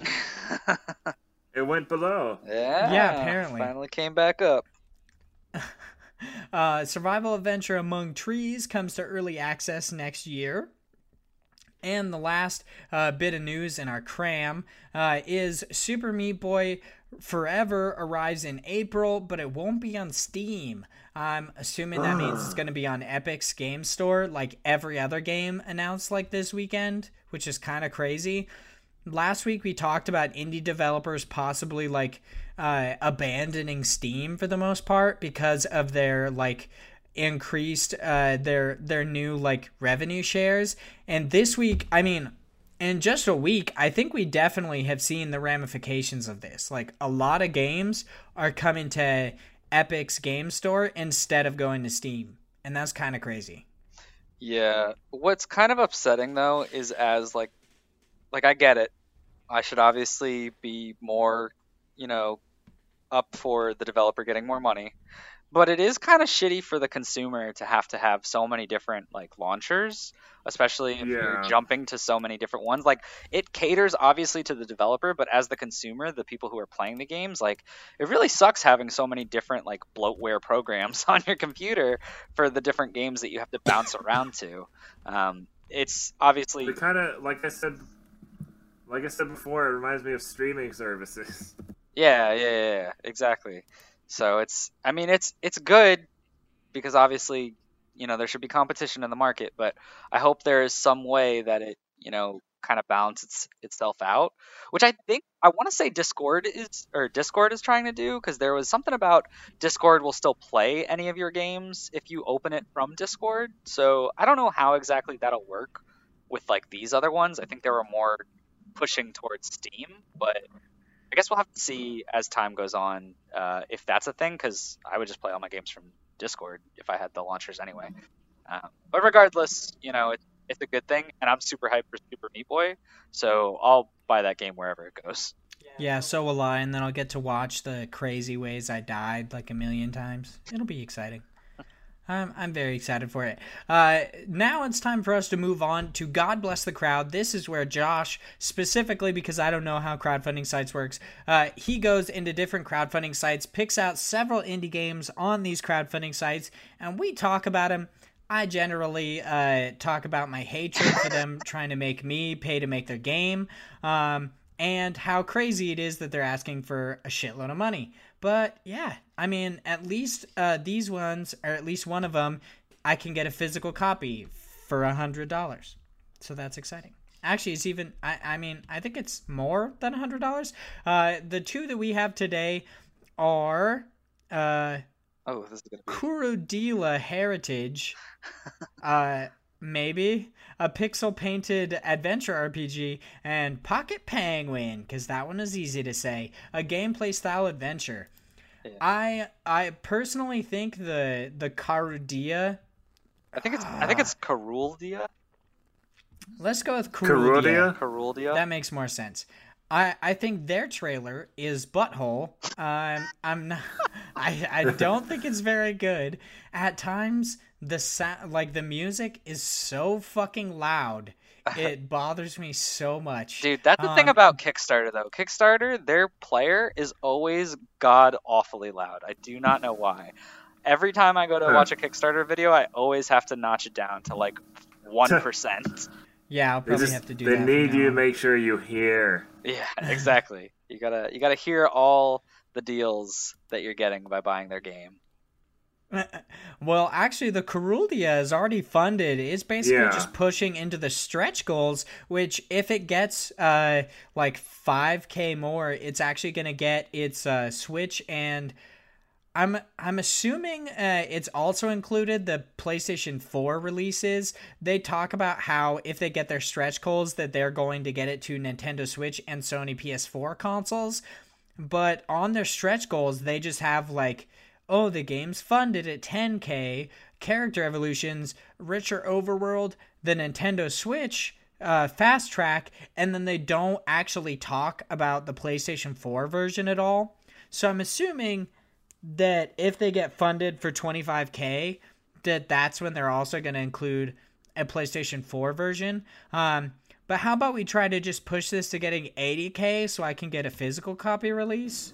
That'd be cool.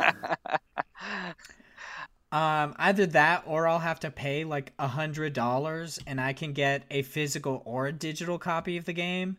So with 5 days to go, I don't know if you're reasonably going to get that, but good luck. I don't know. I'm hoping our massive audience will pay so I can get a physical copy of this game. Yeah, good luck on that. I'm glad it did get funded though, because the art style to it looks really really cool though. I do like. Yeah, I like it. Like, even though the trailer might not be something you like, I definitely like I don't even know really how to describe it.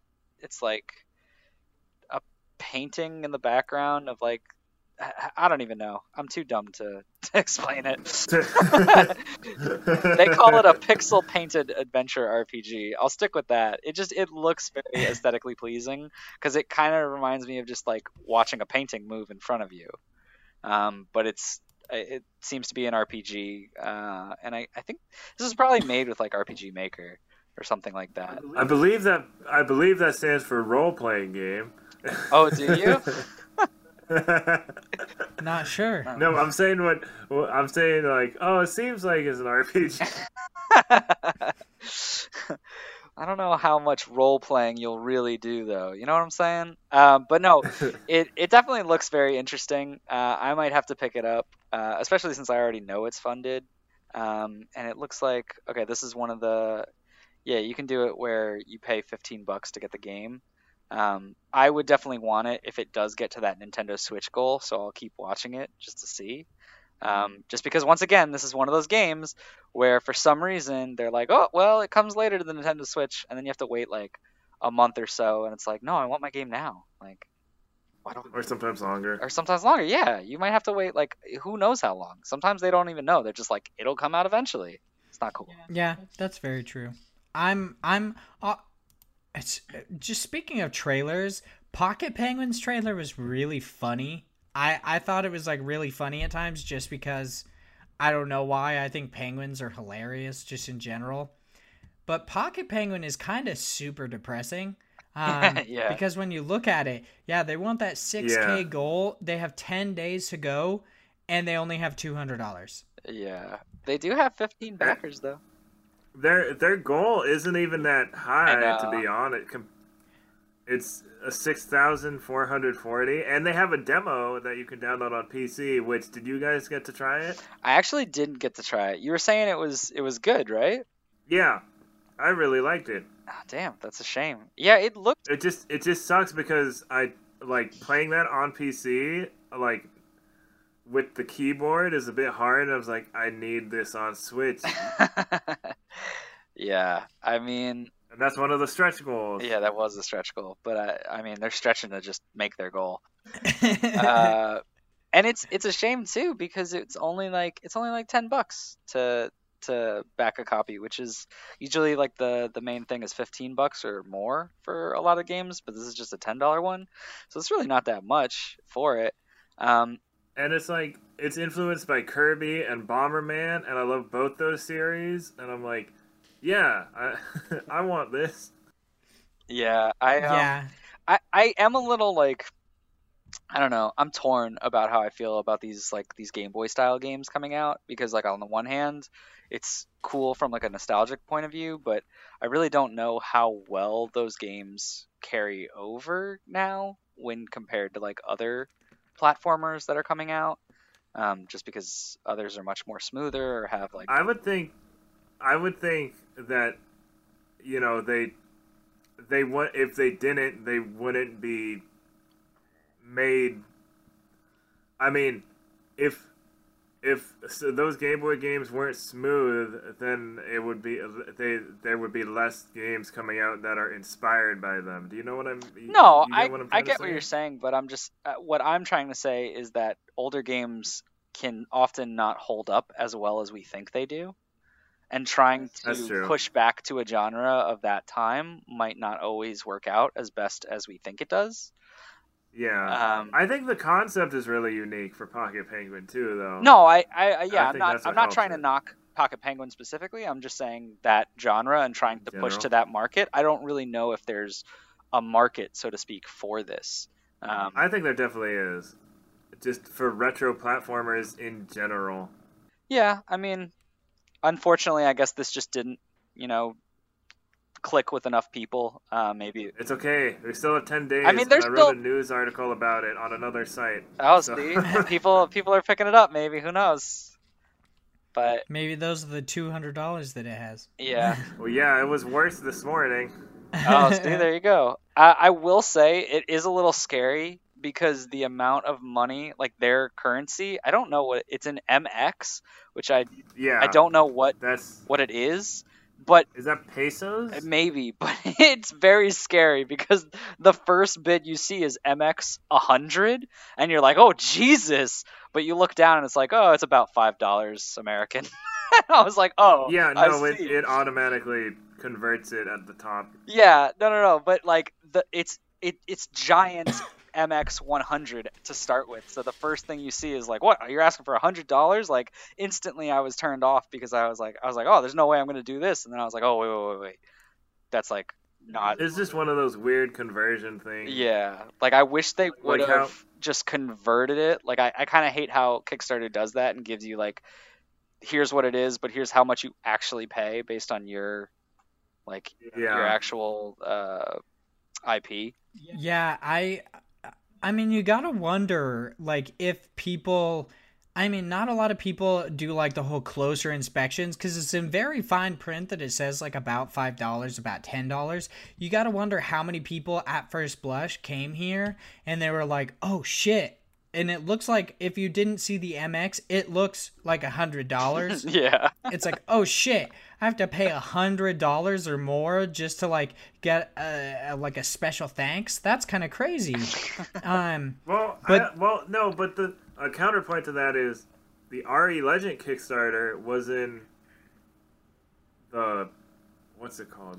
I don't know what. Pounds? No, it was like Malaysian money. I don't know what it's called, but Alright. but that thing got funded real fast. Well, That's true. It's very possible. I'm just kind of wondering if at first blush people were just like, nah. I just think not a lot of people know about this game. probably not. Yeah, that's true. That's very true. I think a lot of games like just go under the radar on Kickstarter unless there's like a large group of people following the developer, like Toby Fox or like I was quite literally like, once I saw this game, I was like, wait, why have I not heard about this? Seems right up my alley. Yeah, especially with the release of like Save Me Mr. Taco. Yeah, you'd think a lot more people would be talking about this because of its Game Boy aesthetic. Yeah, I don't know. That is kind of weird. Maybe the world's out to get it. They just don't want this penguin to get through. I don't know. I guess people like octopi more than penguins. That's so true. Which That's very true. Cephalopods over penguins any day. Really? I would go for No, penguins, I'm just kidding. yeah. I like penguins very much more. Maybe it's because nobody eats penguins and plenty of people eat octopus.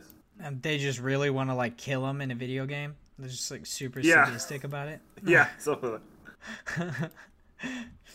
Well, I think it's about time we move on to our last segment of the day. This is our Indie Games release schedule. This is where we, the hosts of Indie Incursions, we bring you all, definitely not all, because there's just way too many indie games that come out in a week, but we bring you a bunch of indie games that are coming out in the week that we are recording. This is for December 9th through the 15th, and there are quite a few.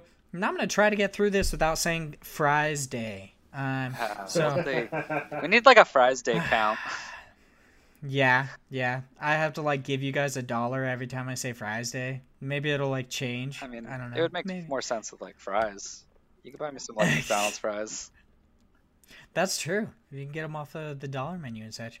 So the way I do this is we separate it into categories. You've got multiple PlayStation Vita, PS4, Xbox One, Switch, Windows, and mobile. Mobile I often don't fill out unless Errol brings like Kaiju Fido Fantasy and he's like, I want to talk about how this comes to mobile. that was that one thing.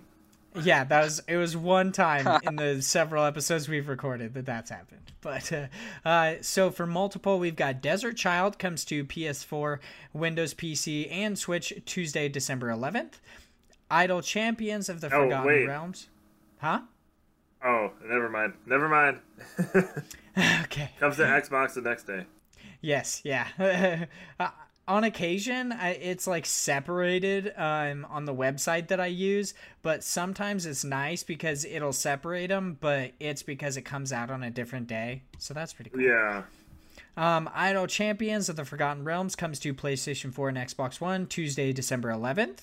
Kingdom 2 Crowns comes to PlayStation 4, Xbox One, Windows PC, and Switch Tuesday, December 11th.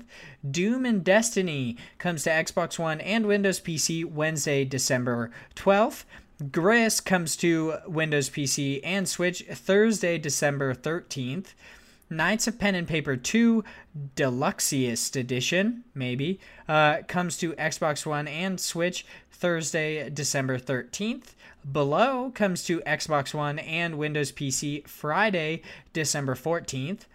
Lazy Galaxy Rebel Story comes to Xbox One and the Nintendo Switch on Friday, December 14th. Now time to move on to the Vita titles. There's only one, and it is Dragonfly Chronicles comes to Vita Tuesday, December 11th. Now on to the PlayStation 4 releases. We've got Red Matter coming to PSVR Tuesday, December 11th. Smash Hit Plunder comes to PSVR Tuesday, December 11th. The Video Kid 80s Edition comes to PlayStation 4 Tuesday, December 11th. Warbot comes to PSVR Tuesday, December 11th. Richie's Plank Experience comes to PlayStation 4 Wednesday, December 12th. Escape Game Aloha comes to PlayStation 4 Friday, December 14th. We actually I bet you hate that game. You hate it? No, I bet you hate that game. Why? Tropical. Can't stand Aloha. those tropicals. Oh, I get you now. I got it. No, it's just the inclusions of tropical stuff just randomly in games really bothers me. Plus, yeah, if I'm admitting it, I really hate the tropical aesthetic and sand. Just in general. Really eats ass. For Xbox One, we've got Desert Child comes to Xbox One Wednesday, December 12th. Rally Racers comes to Xbox One Thursday, December 13th. Plague Road comes to Xbox One Friday, December 14th. I was like this close to saying Friday. Now for the Switch release dates, we've got Quarantine Circular comes to Switch Saturday, December 8th. Or it already came to Switch. Guacamelee 2 comes to the Nintendo Switch Monday, December 10th. Everspace Stellar Edition comes to Switch Tuesday, December 11th.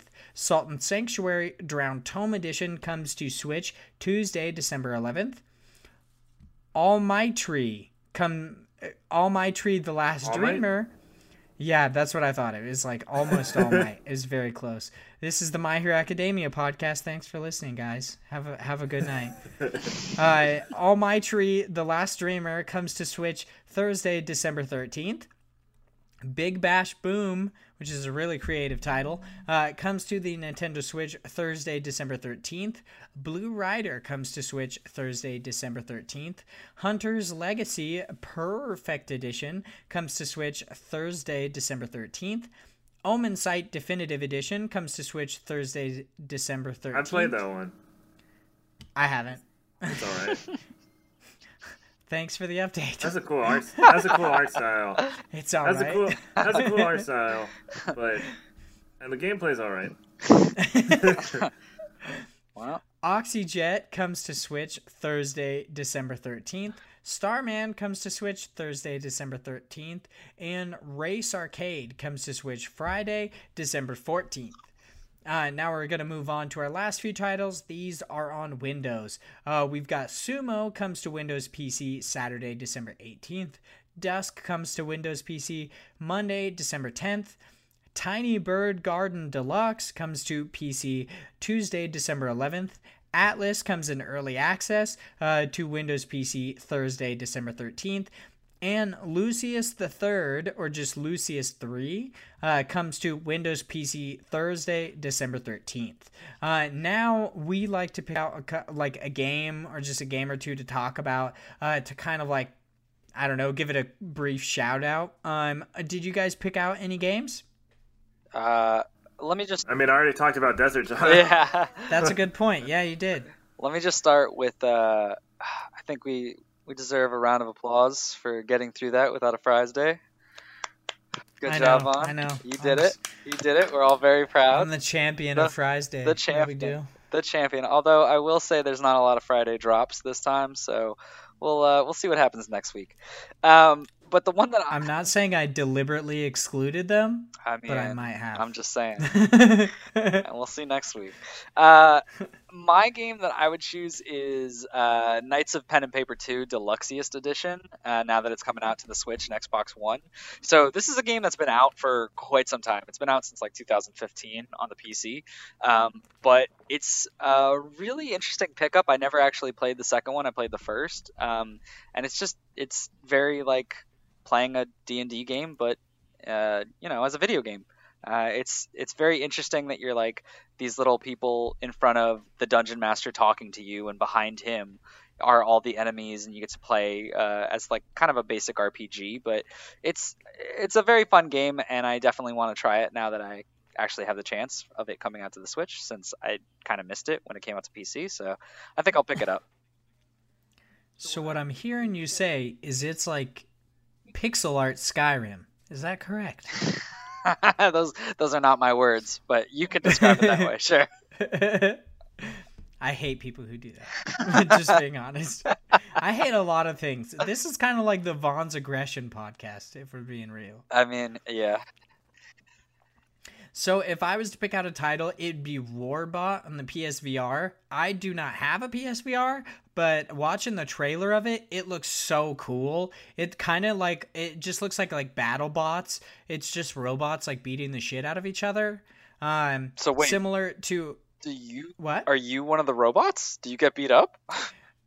I think you like control them on the side. Like you control. It kind of looks like Rock'em Sock'em Robots. Oh, okay. But like you are like on the side with like, I don't know. I don't play much VR, but from the trailer it looks really interesting. I'm not getting VR until they have a freaking Yu-Gi-Oh VR, okay? Until they have Yu-Gi-Oh VR? I thought you were going to say you weren't going to have VR until they do the Nerve gear. And you're just like, I'm ready to get stuck in a death game. Let's do this. Oh, no. Yeah, let's play no, Dot I Hack. don't want to do that. Dot hack, baby, all the way. Thanks for being that guy. I talk about Sword Art Online, and you bring up the superior anime .hack. I mean, Yeah. Dot Hack is better. Dot hack is better. Just saying. I almost bought .hack last recode like last week for $25. I saw it and I was like, oh my god, that's such a good deal. And then it turns out that was the same time that Limited Run, like the mom and pop shop that I shop at, they also had like their Limited Run stuff come in that day. So I ended up spending like $200 on physical games that I already have. I got it last year. I still haven't played it yet. But but I wanted to make sure to pick it up because I was like, yeah, I got to support this since I don't like sword art. You guys suck. Wow. Well, it's weird because the Dot Hack games, like when I was younger, I felt like I always saw them at GameStop because I didn't realize they were releasing like one after the other. Yeah. And apparently, and then they became like super rare, and then you never saw them again. Huh. Yeah, at the store that I shop at, they've had several of the Dot Hack games, but one of them is like $100. It's a pricey game. They didn't print a lot of those. Yeah, people really like the Dot Hack games, and they're really hard to find. So eventually, I will get the courage to spend $100 on a PS2 game. Maybe. I don't know. And I complain it's about kind of a toss-up. And I complain about a GameCube game being $70. I don't complain about the price of any games. I don't even have a way to play Skies of Arcadia right now. I'm just hoping Sega does a remake or a remaster or something. Good luck. That's what everybody says. So for the last little bit of the podcast to end this off on like kind of a positive note, or really, okay, this week, if I'm being honest, I kind of forgot about it, so I didn't come up with like a weird question. So this is kind of just a plain question. I wanted to ask you guys what your favorite TV shows are at the moment, whether they're old TV shows or new TV shows. And I don't know, maybe like give us a way to watch them, if anything, because I've always hated it when people they're like, oh yeah, I like Avatar: The Last Airbender. And it turns out like at one point in time you could watch it on Netflix, but that's far since passed. Yeah, that was way back in the day. Yeah, that was like 4 years ago they took it off. But I don't know, maybe you guys might want to include that. But yeah, for mine, these aren't my favorite TV shows of all time. They're just the TV shows I enjoy the most. Recently watched? Yeah, kind of. Obviously, the The Last Airbender series. I own it all on DVD. I need to get that. I have Korra, but I don't have the other one. Yeah, me too. I really like The Legend of Korra and a lot that it did. But to be honest, yeah, you can't really beat the original for me. I just love it so much. And I also, I'd like to give a shout out to two different shows that you could watch on Hulu. It's You're the Worst. It's an FX original. It's a really good show. It's basically like, it's a romance about two people that are just kind of shitty people, but they're like shitty together, which is obviously the romantic thing like I talked about last week. And Casual is a Hulu original, and it's basically a romance about shitty people as well. But both of those are just good shows. If you guys like decent romances, they are very good. I would absolutely recommend watching them. Good to know. Your turn. I do not care much for romances. Nope. Honestly, you suck, Josh. I know, kind of. Honestly, I'm pretty much like, I watch a lot of comedy, like sitcoms, and cooking shows. I feel like all you consume is comedy. This is the same thing you said when I asked you your favorite movies. I love comedy. That's what I'm all about. So, how do you feel about King of the Hill finally being somewhere to stream? Dude, Or It's on Hulu. so yeah, I actually like that it's on there, because I haven't watched all of them. I've just watched, like random episodes that came on.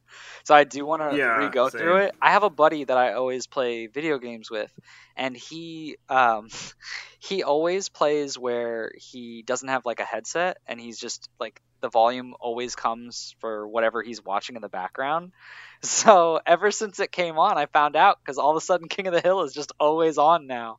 And so You're just always hearing that theme song. It's like dun dun dun dun dun. I love it. You know what's funny is when I was little, I'd watch The Simpsons a lot, and I'd King of the Hill would come on before The Simpsons, and I'd be like, oh, King of the Hill is so boring. Yeah. But then as you get older, you're like, oh, this is actually great. Yeah.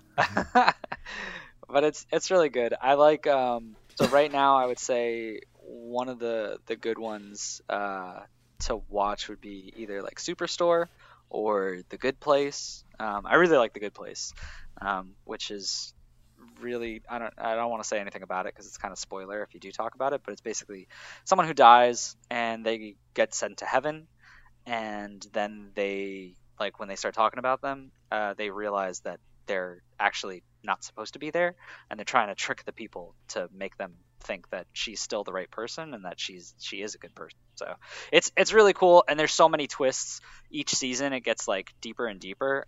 Some people have said in the newer ones that they're a little bit I can't stay with it anymore, but I really like it. It keeps getting weirder, and it's something that I enjoy. And both of those you can find on Hulu. On Netflix as well, actually. The Good Place has season 1 and 2. Yeah. On Netflix. That's what I said. Yeah, no, it's got it on Netflix, but the actual season they're on right now is I think 4. So Netflix has a couple of them, shit. but then Hulu has the newer ones. Yeah, I've only seen the first 2 seasons. Now I might have to check out the later seasons. Also, what kind of crazy person has watched all of King of the Hill? Who the hell's devoting all their time to watching King of the Hill? My buddy. Binge watching it. My buddy That's will. crazy. He watches it all the time. What is it, 8 seasons? It's 13. No, it's 8. There's so many freaking seasons of King of the Hill. I have to look this up. What about you, Errol? I know it's less. Oh, for shows I've been watching? Yeah. Well, I wish I had Hulu right now for King of the Hill and some other stuff. But so I've just been going to Netflix, and I've been watching a couple anime. Well, actually one in particular, Gridman. It's just it's a tokusatsu show. Giant superhero fighting kaiju. It's based off of the Gridman franchise, which is by the same company who work on the Ultraman franchise. So there's a lot of references to that, and but the nice thing is they make it actually have a more interesting plot than just oh, this guy, he has to fight all the kaiju. It's a little deeper than that, because it's oh, this villain has manipulated this person and she's like this, and it's there's a lot of twists and turns about their reality. So it's pretty cool. And different for that kind of show, And then I've been watching a little bit of that new She-Ra cartoon. Because my little cousin the other day was telling me to watch it, and then her dad was like, "Yeah, it's actually pretty good." So I was like, "Yeah, I was gonna try it anyway." It's entertaining at least. You weren't one of those people who lost their shit over it? They're they're no. destroying She-Ra. This is terrible. I don't give a crap about. Well, they're not even destroying it. That's the funny part. That's the funny part, is that it's if you watch He-Man and She-Ra, the old ones, they're all about equality and stuff, and have progressive values. So it's are you sure you watched the original show? That's very true. So I'm going to give you another guess at how many seasons of King of the Hill there are. How many do you think there are? You 9. Initially said 8. You're saying 9 now? How many do you think there are, Josh, unless you looked it up? I say 12. I did not look it up. There's 13. I was correct. Oh, damn. There's what was the 13 fucking seasons. Where was I getting the number 9 from? Mighty Number 9? I don't know. Something. God, no. Yeah, you talking about Gridman last week. I've only seen a little bit of the first episode, but I'm definitely going to have to hop back into it. If you guys have the Funimation app, you can watch week to week on Gridman. And and it's on Crunchyroll and Verve, just subtitled now. Yeah, I was going to say, I was assuming it was going to be on Crunchyroll, and Hulu just announced that they're partnering with Funimation like After Crunchyroll they left used Crunchyroll. to. Yeah. So there's going to be a bunch more anime on Hulu. So that's Hulu had exciting. a decent catalog of anime too, I thought. But they don't have much dubbed anime. They have a lot of subbed. Yeah. What was weird is that when I went to Verve, it didn't have that much of Funimation's catalog. Like, it didn't have the new Tokyo Ghoul, and that's what I wanted to watch. And I was like, wait, why do they only have like half of the catalog and the other half is missing?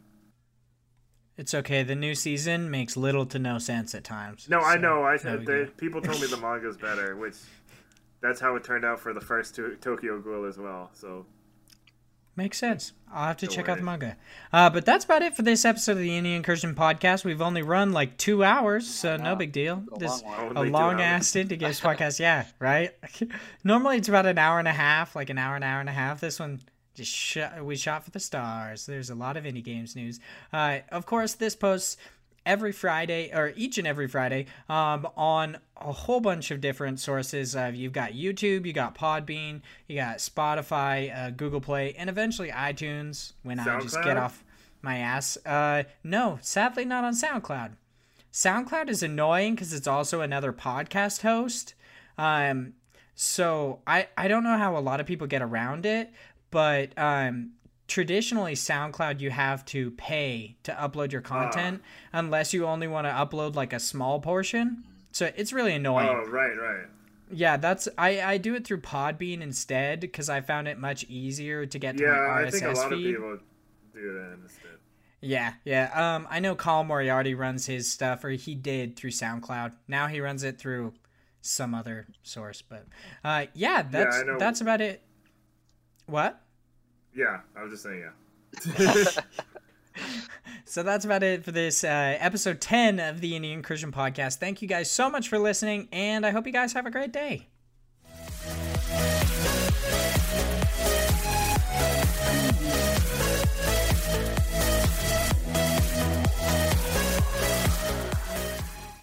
Have you heard about the 2018 study that showed half of prenatal vitamins tested had unacceptable levels of heavy metals? No? Well, now you have. I'm Kat, mother of 3 and founder of Ritual, the company making traceability the new standard in the supplement industry. I remember staring at my prenatal vitamins and finding all these things I was trying to avoid. High amounts of heavy metals, synthetic colorants, and unnecessary ingredients. So, at 4 months pregnant, I quit my job and started Ritual because I believe that all women deserve to know what they're putting in their bodies and why. I'm so proud of our prenatal vitamin. The ingredients are 100% traceable, it's third-party tested for microbes and heavy metals, and recently received the Purity Award from the Clean Label Project. You see, we trace like a mother because, let's be honest, no one cares quite like a mother. But don't just take my word for it. Trace for yourself with 25% off at ritual.com/podcast.